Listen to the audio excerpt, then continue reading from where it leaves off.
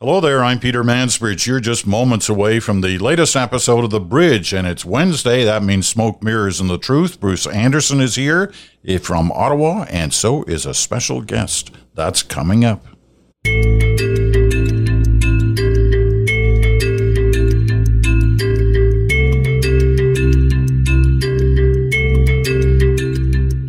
Okay, Bruce is in Ottawa, and which is good to hear. Spring weather, at least, is starting to sweep across parts of southern Ontario, which is always nice, I'm sure. Gorgeous weather here right now. It's really lifting the spirits a little bit. Well, I think we're only going to be teased on that front because there's supposed to be colder weather coming in a couple of days. Anyway, enough about the weather. Our special guest today is coming to us again from London, England, where it's been an exciting week. And that, of course, is Andrew MacDougall, who many Canadians will perhaps remember as the former Director of Communications for Prime Minister Stephen Harper. But Andrew now lives in London, where he's part of the Trafalgar Group, a director of the Trafalgar Group, where, among other things, they handle communications issues and problems and try to give people a sense of the best way to handle those kind of difficulties. So we've actually been watching quite the story unfold, actually all over the world. I mean, it's something like 50 million people, Andrew, have watched this interview with Harry and Meagan already around the world, and obviously a lot in England and a lot in America. Here's where I'd like to start.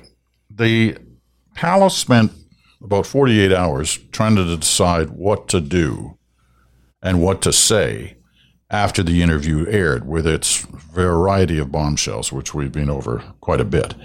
They came out finally yesterday with a statement that runs 70 words, and 70 words is not very long. In fact, I can read it. The whole family is saddened to learn the full extent of how challenging the last few years have been for Harry and Meagan. The issues raised, particularly that of race, are concerning. While some recollections may vary, they are taken very seriously and will be addressed by the family privately. Harry, Meagan, and Archie will always be much loved family members. So that's it. That's all. That's what the palace says. So, Andrew, given your background, when you hear that statement and read that statement, what are they actually saying? I think it is, as you hinted at, Peter, it's a very carefully crafted statement. And that opening line in particular is, to me, a shot across the bow. It's a version of, well, nobody told us this, implying that these criticisms that are now made in the public after the fact were never raised in private. And then even then they go into then disputing in a polite way, the central allegation. The thing that's dominated all the headlines here was about the thought that the baby might be too dark to be a monarch. So they're basically calling that out, saying, well, we don't remember it that way, but without dismissing it out of hand, because these issues, as we all know, play so hot across the media and social media in particular. This has kind of put everybody back into their tribal camps of how they view the world via race, etc. So it was meant to kind of get to that. And then closing with a touch of love and warmth, and by saying they'll always be loved. And I think that's to combat this idea that was very much painted by the Duchess in the interview, that's a very uncaring, unloving, unfeeling family, which is, of course, the public sentiment right now after watching shows like The Crown. So when you're putting these words together, you have to think about, well, who's speaking them? Her Majesty. Her Majesty doesn't open her mouth that often, and she certainly doesn't open her mouth on things like this, very rarely, if at all. And that was, if you remember, the kerfuffle around the time that Princess Diana died, was the fact that the palace tried to maintain this stony silence of, never complain, never explain, is the family motto, and just realizing that wasn't tenable. So you had to say something. You don't want to advance the story. You don't want to give them a target to shoot back at, but you want to dispel some of the most pernicious stuff that's going around there. Basically, there's a racist, an unnamed racist, by the way, in the royal family, and do that in a way that doesn't put kind of, like I said, guarantee another 10 days of this, which we'll get probably anyway. And the determination you make is, what can I say without the other side coming back on me? And that's the thing I think that's the hardest to predict for me, because typically that's not even up for discussion. that you just don't air your dirty laundry in public like this. But they've done it now. So that precedent has been broken. Would they do it again? Well, they might. So we better not be too definitive or nasty in response, lest we kind of provoke a backlash that we might not win. And then you set that against, how do people view the monarchy? While people respect Her Majesty Queen Elizabeth II, do they respect anybody else in that family? And I know in countries like Canada, that's the kind of fear, is what comes after them. And will the affinity for the institution last beyond that? So that's a lot to get into 70 words. Yeah, I was going to say. And I think they did it 70 words. Just about right. Yeah. How long? Just about right. And it's a version. How long do you think it? It's a version of when they go low, we go high. That was their thinking, I think, because they've done something a bit dirty, or that just isn't done. Whatever you think about what happened and the motives for it, that they just had to respond in keeping in their voice. And I think they did that without being too confrontational. Now, I know Bruce wants to jump in here, and he should, but let me just follow it up with one thing. As you said, 70 words, which is not much. It takes them 2 days to come up with something like that. Can you take us inside what you think would have been happening during those 2 days? Who were we talking about? Who's sitting in the room? Who's in the room where it happened, where those 70 words happened?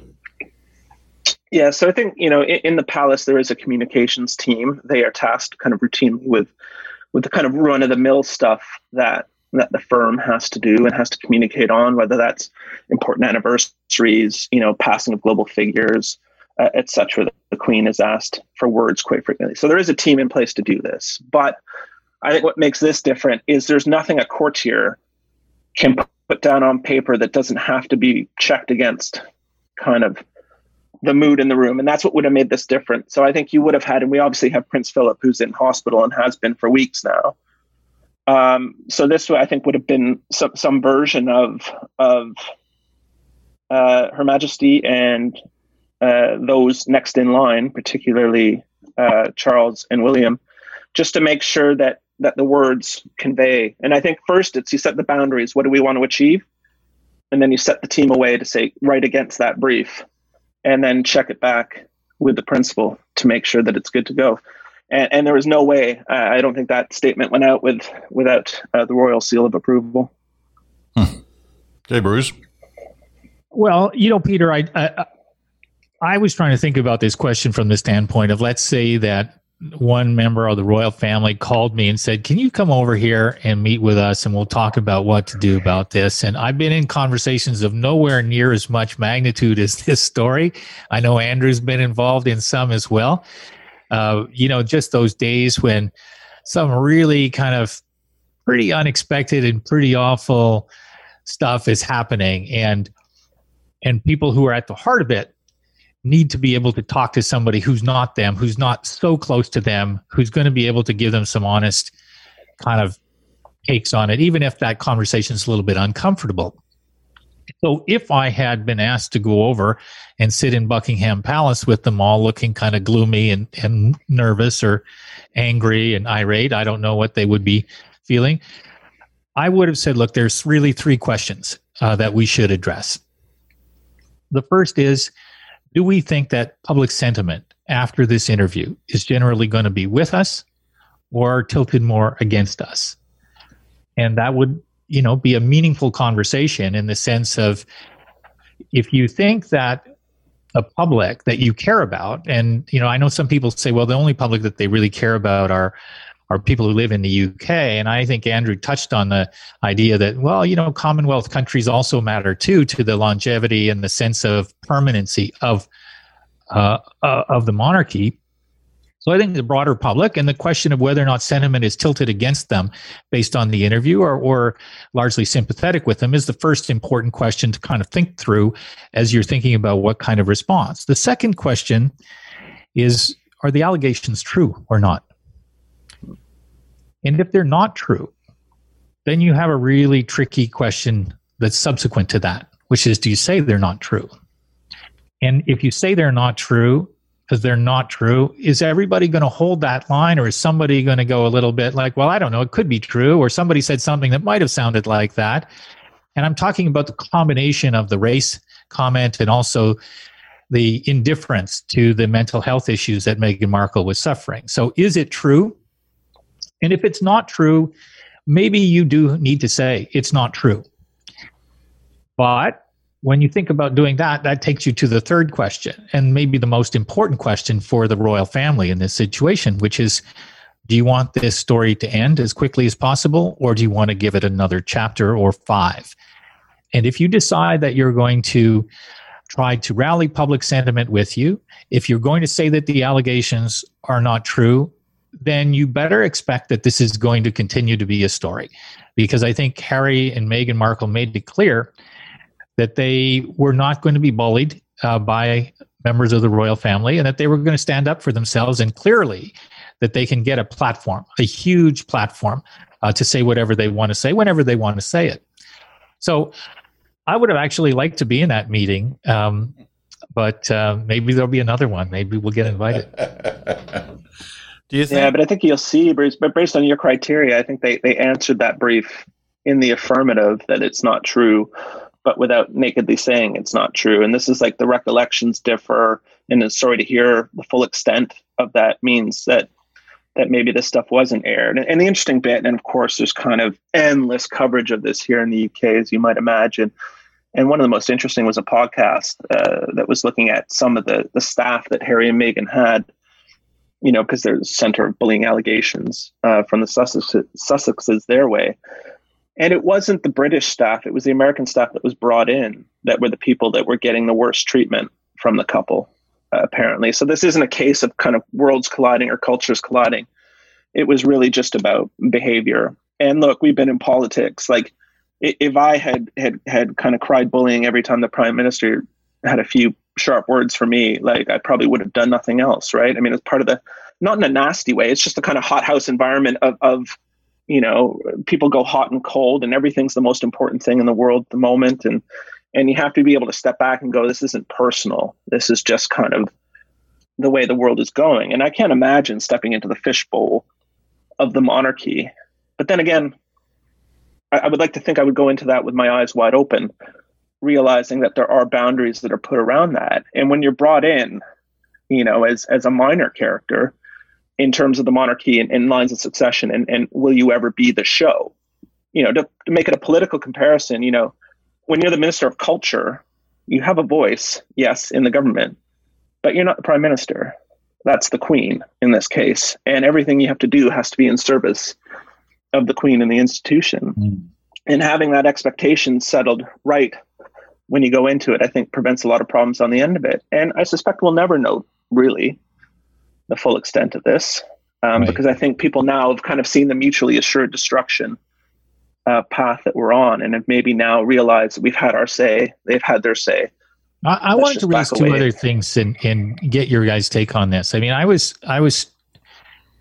struck by something that was kind of in the margins of what Harry was describing, and that Oprah, as good a job as I think she did interviewing, didn't really kind of fully develop as a topic, which is the idea of a royal family almost terrified of public will turning against them, and feeling vulnerable, so vulnerable that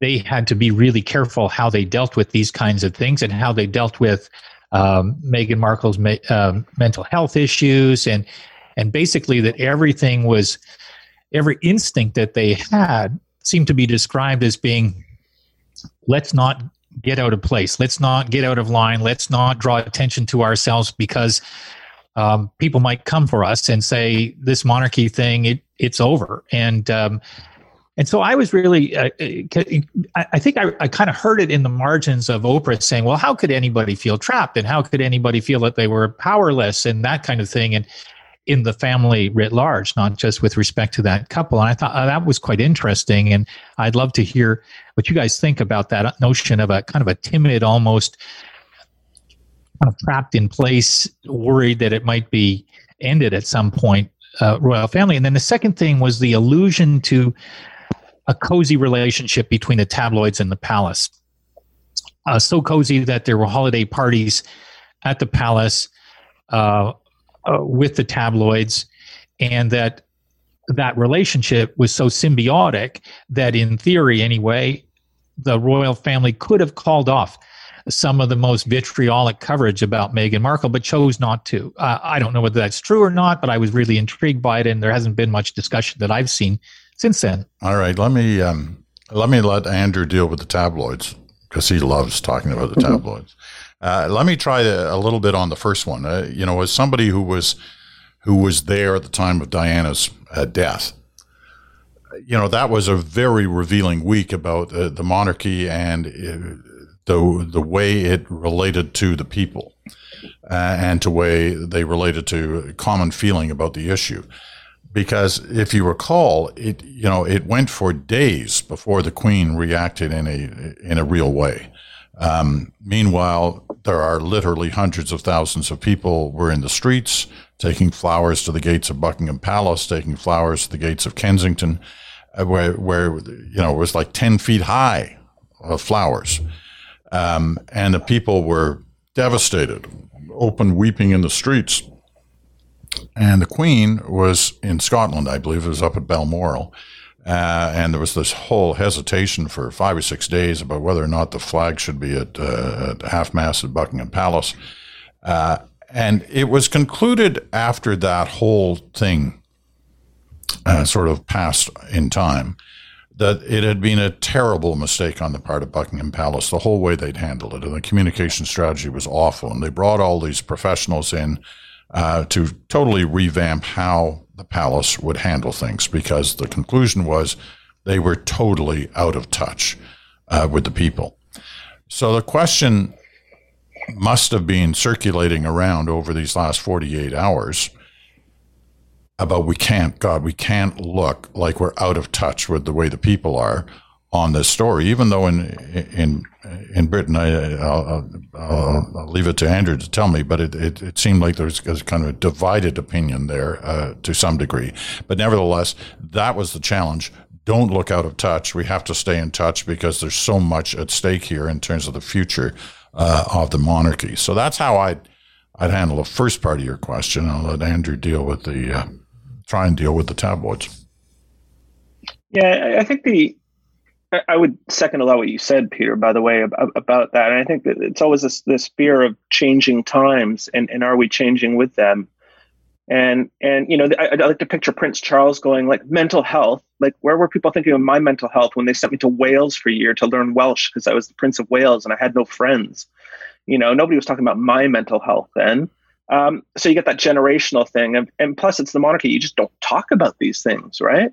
I'm sure they've all kind of gone through similar periods of this, and they're just not used to people talking about it. So it caught them off guard. But I think you're absolutely right. In terms of the tabloids, I think it's important to qualify here, because this cozy relationship came out of, in effect, two things: Princess Diana's death and the kind of paparazzi harassment that she was subjected to, unregulated, unfiltered, unadulterated harassment.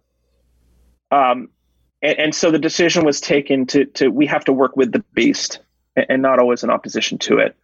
And so every time you see the royals release a picture of the kids getting older, that goes on all the front pages because it sells papers. And that's the deal they've done.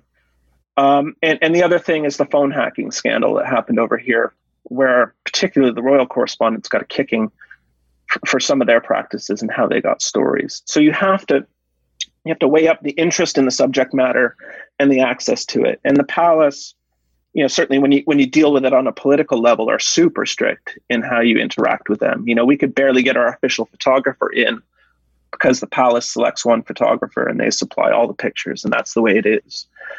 So I think it's a bit uncharitable to frame the cozy relationship without kind of understanding the history and where it came from. And that's not to say it's perfect or it's right. And I think also the third issue I'd throw in there is obviously the last year has not been without scandal in the royal family, particularly my namesake, Prince Andrew, who's kind of rightly battered for getting creamed by Emily Maitlis on the BBC and looking horribly out of touch. Straightforward shooting party weekend and all the greatest hits that we all remember. It was a disaster from start to finish. So I think the royal family goes, it's better to manage these things in careful ways that are largely visual, largely good news, and maybe, realized they couldn't really maybe speak out as forcefully against them when they were taking a kicking themselves. And there's only so many chits you can trade and deals you can do. And ultimately, again, not to excuse the tabloids here, but like, what do you expect from a snake but a hiss? It's what they do. They do it to everybody. And the Daily Mail was cheering Meghan Markle during the wedding. It was like a new era. I don't remember this period. I remember, this period, my significant other was at the wedding and covering it, and there was euphoria. And finally, the family's modernizing. And this is a great thing. And that was universal. There wasn't anybody going, oh, my God, I can't believe a Black person is going to be in the family. I'm sure some people thought it, but nobody actually said it. And I think it was what happened subsequent to that somehow changed the dynamic. And I don't think we've gotten the full story about that. And I think it's always that kind of jarring moment where you realize that I'm going to change the way things are done when I get into that family, and boy, I'm going to get them going here. And then you realize you have no ability to affect change, and you're kind of stuck in this thing. And how do you deal with that? And I think we've seen them deal with it by getting out of it. But if you're out of it, you're out of it. And that was the deal. And now they're back into it. And I think that's kind of where a lot of the resentment in the tabloids comes from, is you don't you don't take a shit on Her Majesty's door, basically. That's just not done. And nobody thinks that should be done because everybody loves the Queen. If there's one unifying thing, even amongst the Republicans here, there's a respect for her that is deep and long lasting. And to have this done, no matter what you think about the particulars, has put Her Majesty in an awful position. And particularly with the unnamed kind of racist in the family. That just put a cloud over everybody, which even they felt they had to walk back by having Oprah say, look, it wasn't Her Majesty or Prince Philip, when I think everybody had Prince Philip in their head. But then, is it Prince Charles? Is it Camilla? Is it Will? Is it Kate? And that's not fair on them to leave that hanging out there as well. So what an awful mess. And I think it's just the tone of regret that it's come to this is the kind of overwhelming. And then that feeds anger on the tabloid side. And it's a struggling business, right? They got to sell some papers. So they're going to give us 30 pages on this because people are buying it.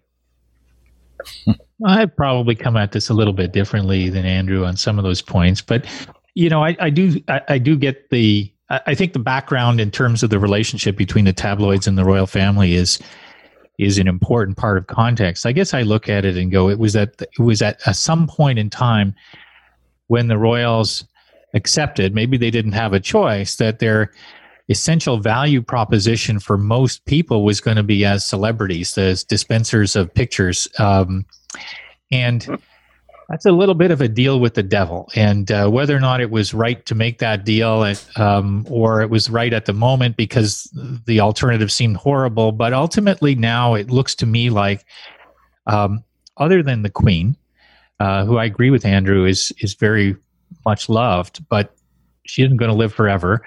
And then what happens after that when you've got all of these people who are tarnished, with the exception of so far Will and Kate, but I think that Harry kind of signaled in the interview that he's holding a card that he may play at some point in the future by saying this happened and I'm not going to say who it was, and then the next day excluding two people from the who it was. He was actually, maybe he was protecting himself from criticism, but maybe he was just kind of narrowing the message to the family, which is, if you come after me anymore, if you do more things to try to damage me or my wife or put me at risk, this story isn't over. I kind of interpreted what he was doing there as quite deliberate and a signal to the family that he wasn't going to be pushed around. Now, who was pushing him around when you're after getting exiled? Like the issue just kind of dropped off the radar here. It was accepted that they were over there, and nobody was. Like, what were they responding to with this interview, I guess, is my question to that point, Bruce. I don't think anybody had a gun to his head saying, we're going to take another run at you, unless I missed that. Well, I don't know that there was an active, there was certainly nothing public, but it did sound as though there were some things behind the scenes, and I don't know whether they were true or not. And I'm I'm not here kind of saying I thought that Harry and Meghan covered themselves in glory in this thing. But just it feels to me that, that race question was deny it if it's not true. Don't just say interpretations can vary, and they didn't deny it. And interpretations may vary doesn't, exclude the fact that it might have happened. And then the other question really about mental health. I don't think that today it makes a difference whether, and I don't think you were saying this, Andrew, whether when Prince Charles went to Wales, that people ever talked about mental health. And so if you grew up in a family that didn't talk about it then, you don't talk about it now. I think we live in a different time, and I think it's good that we live in a different time. And I think the expectations are that institutions of leadership are supposed to be better than what Meghan Markle was describing, or be able to say that happened and it was unfortunate and we're going to fix it, or something like that, rather than just interpretations may vary. But, I do think that issue and the prominence of social media mean that the royal family are on thinner ice than ever on that issue of mental health and how it's dealt with. Bruce mentioned something a few moments ago that everybody thinks about, but there really isn't much discussion about because nobody wants it to happen anytime soon. And that is the fact that the Queen's not going to live forever. She's 94. Her mother lasted into, past 100. So there's reason to believe that, she's got a number of years left. But it is going to end at a certain point. And the question becomes, can the monarchy survive when she's gone? I mean, if she went today, Charles becomes king. He's 72. He could be king for 30 years. Will could be an old guy by the time he gets his turn. So, there's much hope placed in sort of Will and his sons as to the future, but that's not the future. The future is no Elizabeth, and how that changes the big equation, frankly, for a lot of people, whether it's in Britain or in the Commonwealth and including in Canada, as to whether or not the monarchy can and should survive. How common is the discussion about that in Britain these days, Andrew? And has it picked up in these last 2 days, or is that just not an issue?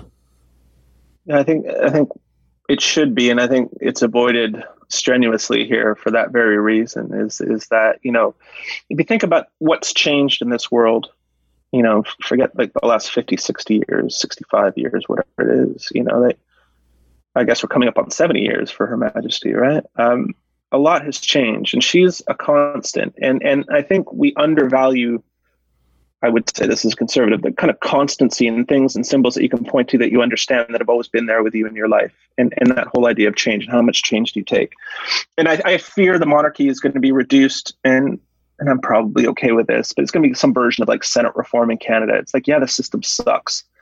But when you actually have to change it, how can you actually change it? And is it worth changing? And is it worth making Canada a republic? Well, then that opens up a whole constitution. We just can't be bothered. And that conversation gets parked as long as the figurehead on top is somebody that we kind of all, looks like grandma and is quite wise. And I think, I suspect that the best chance for survival would be skipping a generation and giving it to a younger, to Will and Kate, kind of try to bridge that.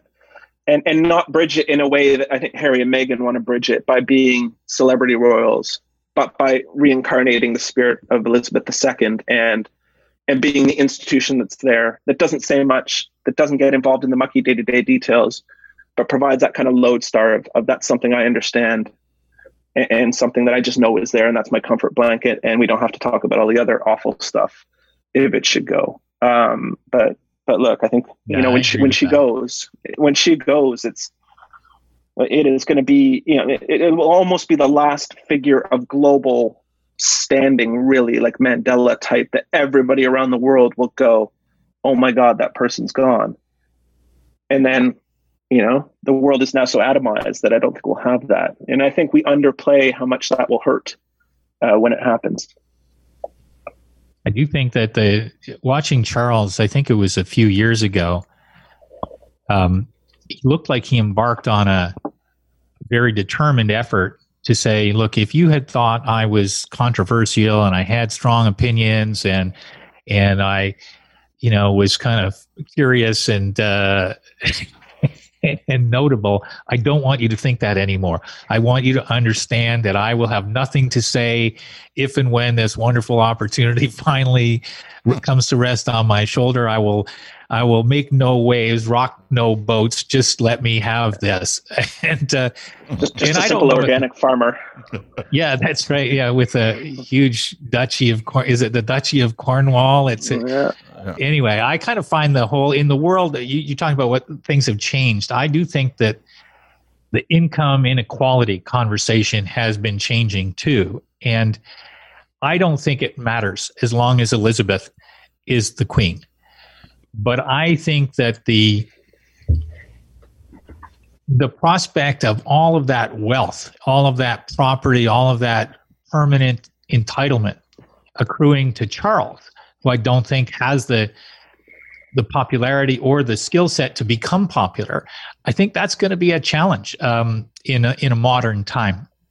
I don't think it would be, I agree with you, as much of a challenge if it skipped a generation, because I do think that on some level people appreciate the permanence of the symbol, especially if the symbol, the aspect of the symbol that they really enjoy is the idea of acting with dignity and a sense of, public service and class, and not class in the upper class sense, but just with grace. And I'm not sure how easily Charles will inhabit that role, given just the way he comes across and the way we've watched him for 72 years. I'm not 72 yet, but Peter's watched them for 72 I've years. watched every day. I've watched every single day. I will tell you one thing. If you think he's got a grudge or has the possibility of having a grudge for spending a year in Wales, can you imagine what he'll think when they come to him and say, actually, we'd like to skip a generation here. You're on the bench. But it's the ultimate proof of service and belief in the institution, though, if you can kind of sublimate your own self-interest to the greater good, right? And I think that would be a litmus test for them. And, I could see him as the cuddly grandpa in that scenario who kind of has his pet issues and can lead on whether it's the environment or other issues that he's shown that he's cared about. I think he can dip into that water in a way he couldn't as sovereign. And, speaking about conversations that would be interesting to be in the room for, I think there's a case to be made. And yeah, I mean, God, I can't imagine, you spend your whole life waiting for that chance to kick the football. And then somebody says look, no, you don't get a chance. The joke's on you. That would take a lot. But what action would show greater understanding of the institution and the concept of service than declining service, as paradoxical as that might be? But if they're serious about wanting this thing to kind of keep going on for all the attendant reasons, I think they have to look hard at it. And if anybody in Buckingham Palace is listening and wants to hire me to advise on that, yeah, that's right. I think you have just about enough money. Yeah, you imagine how much they spent already this week on communications. Actually, maybe he'd come up with a solution like the Catholic Church did, where the Pope sort of sits there for 2 years and then says, okay, that's enough for me. Let's move it over to the next person. And, I can't even remember that Pope's name. And, I should. My gosh, I was there for his installation, and I was there for when Pope Francis. Benedict, wasn't it Benedict, you're right. Ratzenberger. Yeah, Benedict. Yeah, that's right, Ratzenberger. All right, listen, Andrew, it's been fabulous having you on. We wanted to talk a little bit about Canadian politics, but we're going to have to bring you back to do that, because this is an exciting landscape here right now. Who knows what's going to happen in these next couple of months. And through the rest of this year, the expectation now is that there's likely to be an election, but there's so many balls in the air, and there's so many people's futures, including leaders, where there are big questions about their performance. And we'd love to get you in on that discussion, and we will in the next little while. But this has been a real insight, I'm sure, for a lot of people as to how these kind of decisions are made about what to say and how to say it and when to say it. And we've really appreciated your time. So yeah, absolutely. Great to talk to you again, Andrew. Yeah. No, thanks so much for having me on. It's always fun. Great. So that's Smoke, Mirrors, and the Truth for this week.